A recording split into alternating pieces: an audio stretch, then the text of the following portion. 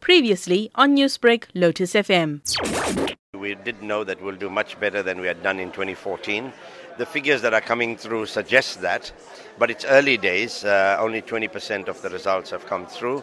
From indications that we are receiving from our leadership in the northern parts of Zululand and other areas, results which have not been captured yet by the IEC suggest that we did pretty well.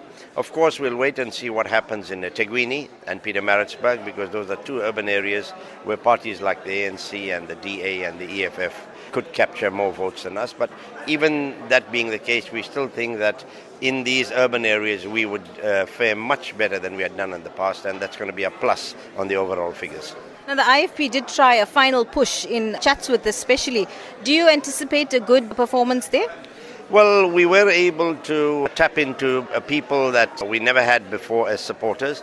And, if we move from 1 to 2, that's a 100% increase. And I think it's a sign of the times that hopefully in time, people from Chatsworth and other areas will realize that we are a minority in a majority country, and we've got to start assimilating with the majority. It's imperative for the sake of our children and our grandchildren that we do that, not because they are the majority, but because, we need to live as South Africans in one South Africa and ensure that social cohesion takes place. As it stands now, will the IFP be lodging any objections?